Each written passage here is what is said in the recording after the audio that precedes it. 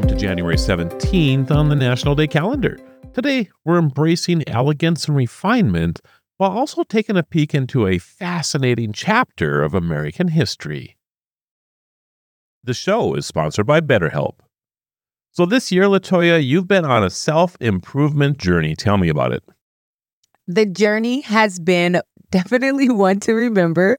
I started using BetterHelp a few months ago, and it has been such a monumental experience. I got connected to a therapist, and she's really been helping me see different versions of myself. She's been helping me get different perspectives on life. I don't know. I'm loving it. This is entirely online, right? Totally online. I set my appointment so it's convenient for my schedule. I've tried therapy before, but this has been such a great experience.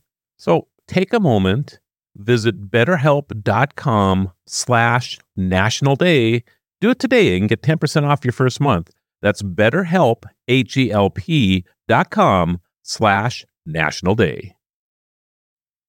National Classy Day is a call to elevate our actions and our demeanor. It's about exhibiting grace, kindness, and respect in our interactions with others. Classiness isn't about wealth or material possessions. It's about how you carry yourself, how you treat people, and the positive impact you make in the world. Today, we recognize the importance of being a classy individual. You stay classy, San Diego.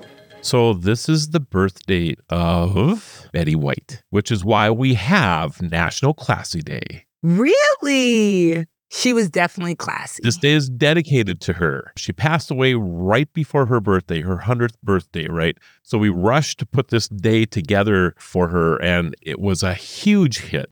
Love the fact that everybody has embraced Classy Day. I love this. It makes sense. She's a Capricorn.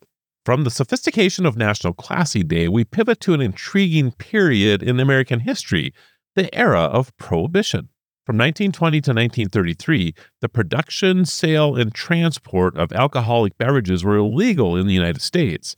This led to the rise of bootleggers, who smuggled illicit alcohol to meet the public's demand.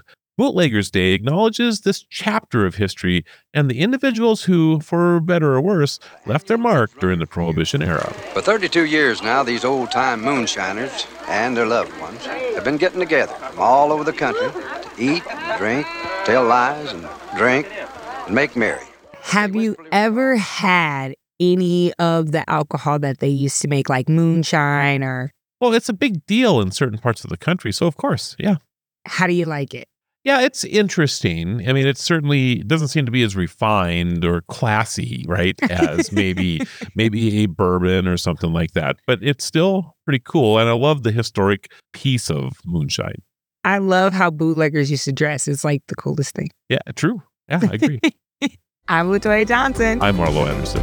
Thank you for joining us as we celebrate every day on Destination Celebration. Until next time, keep celebrating.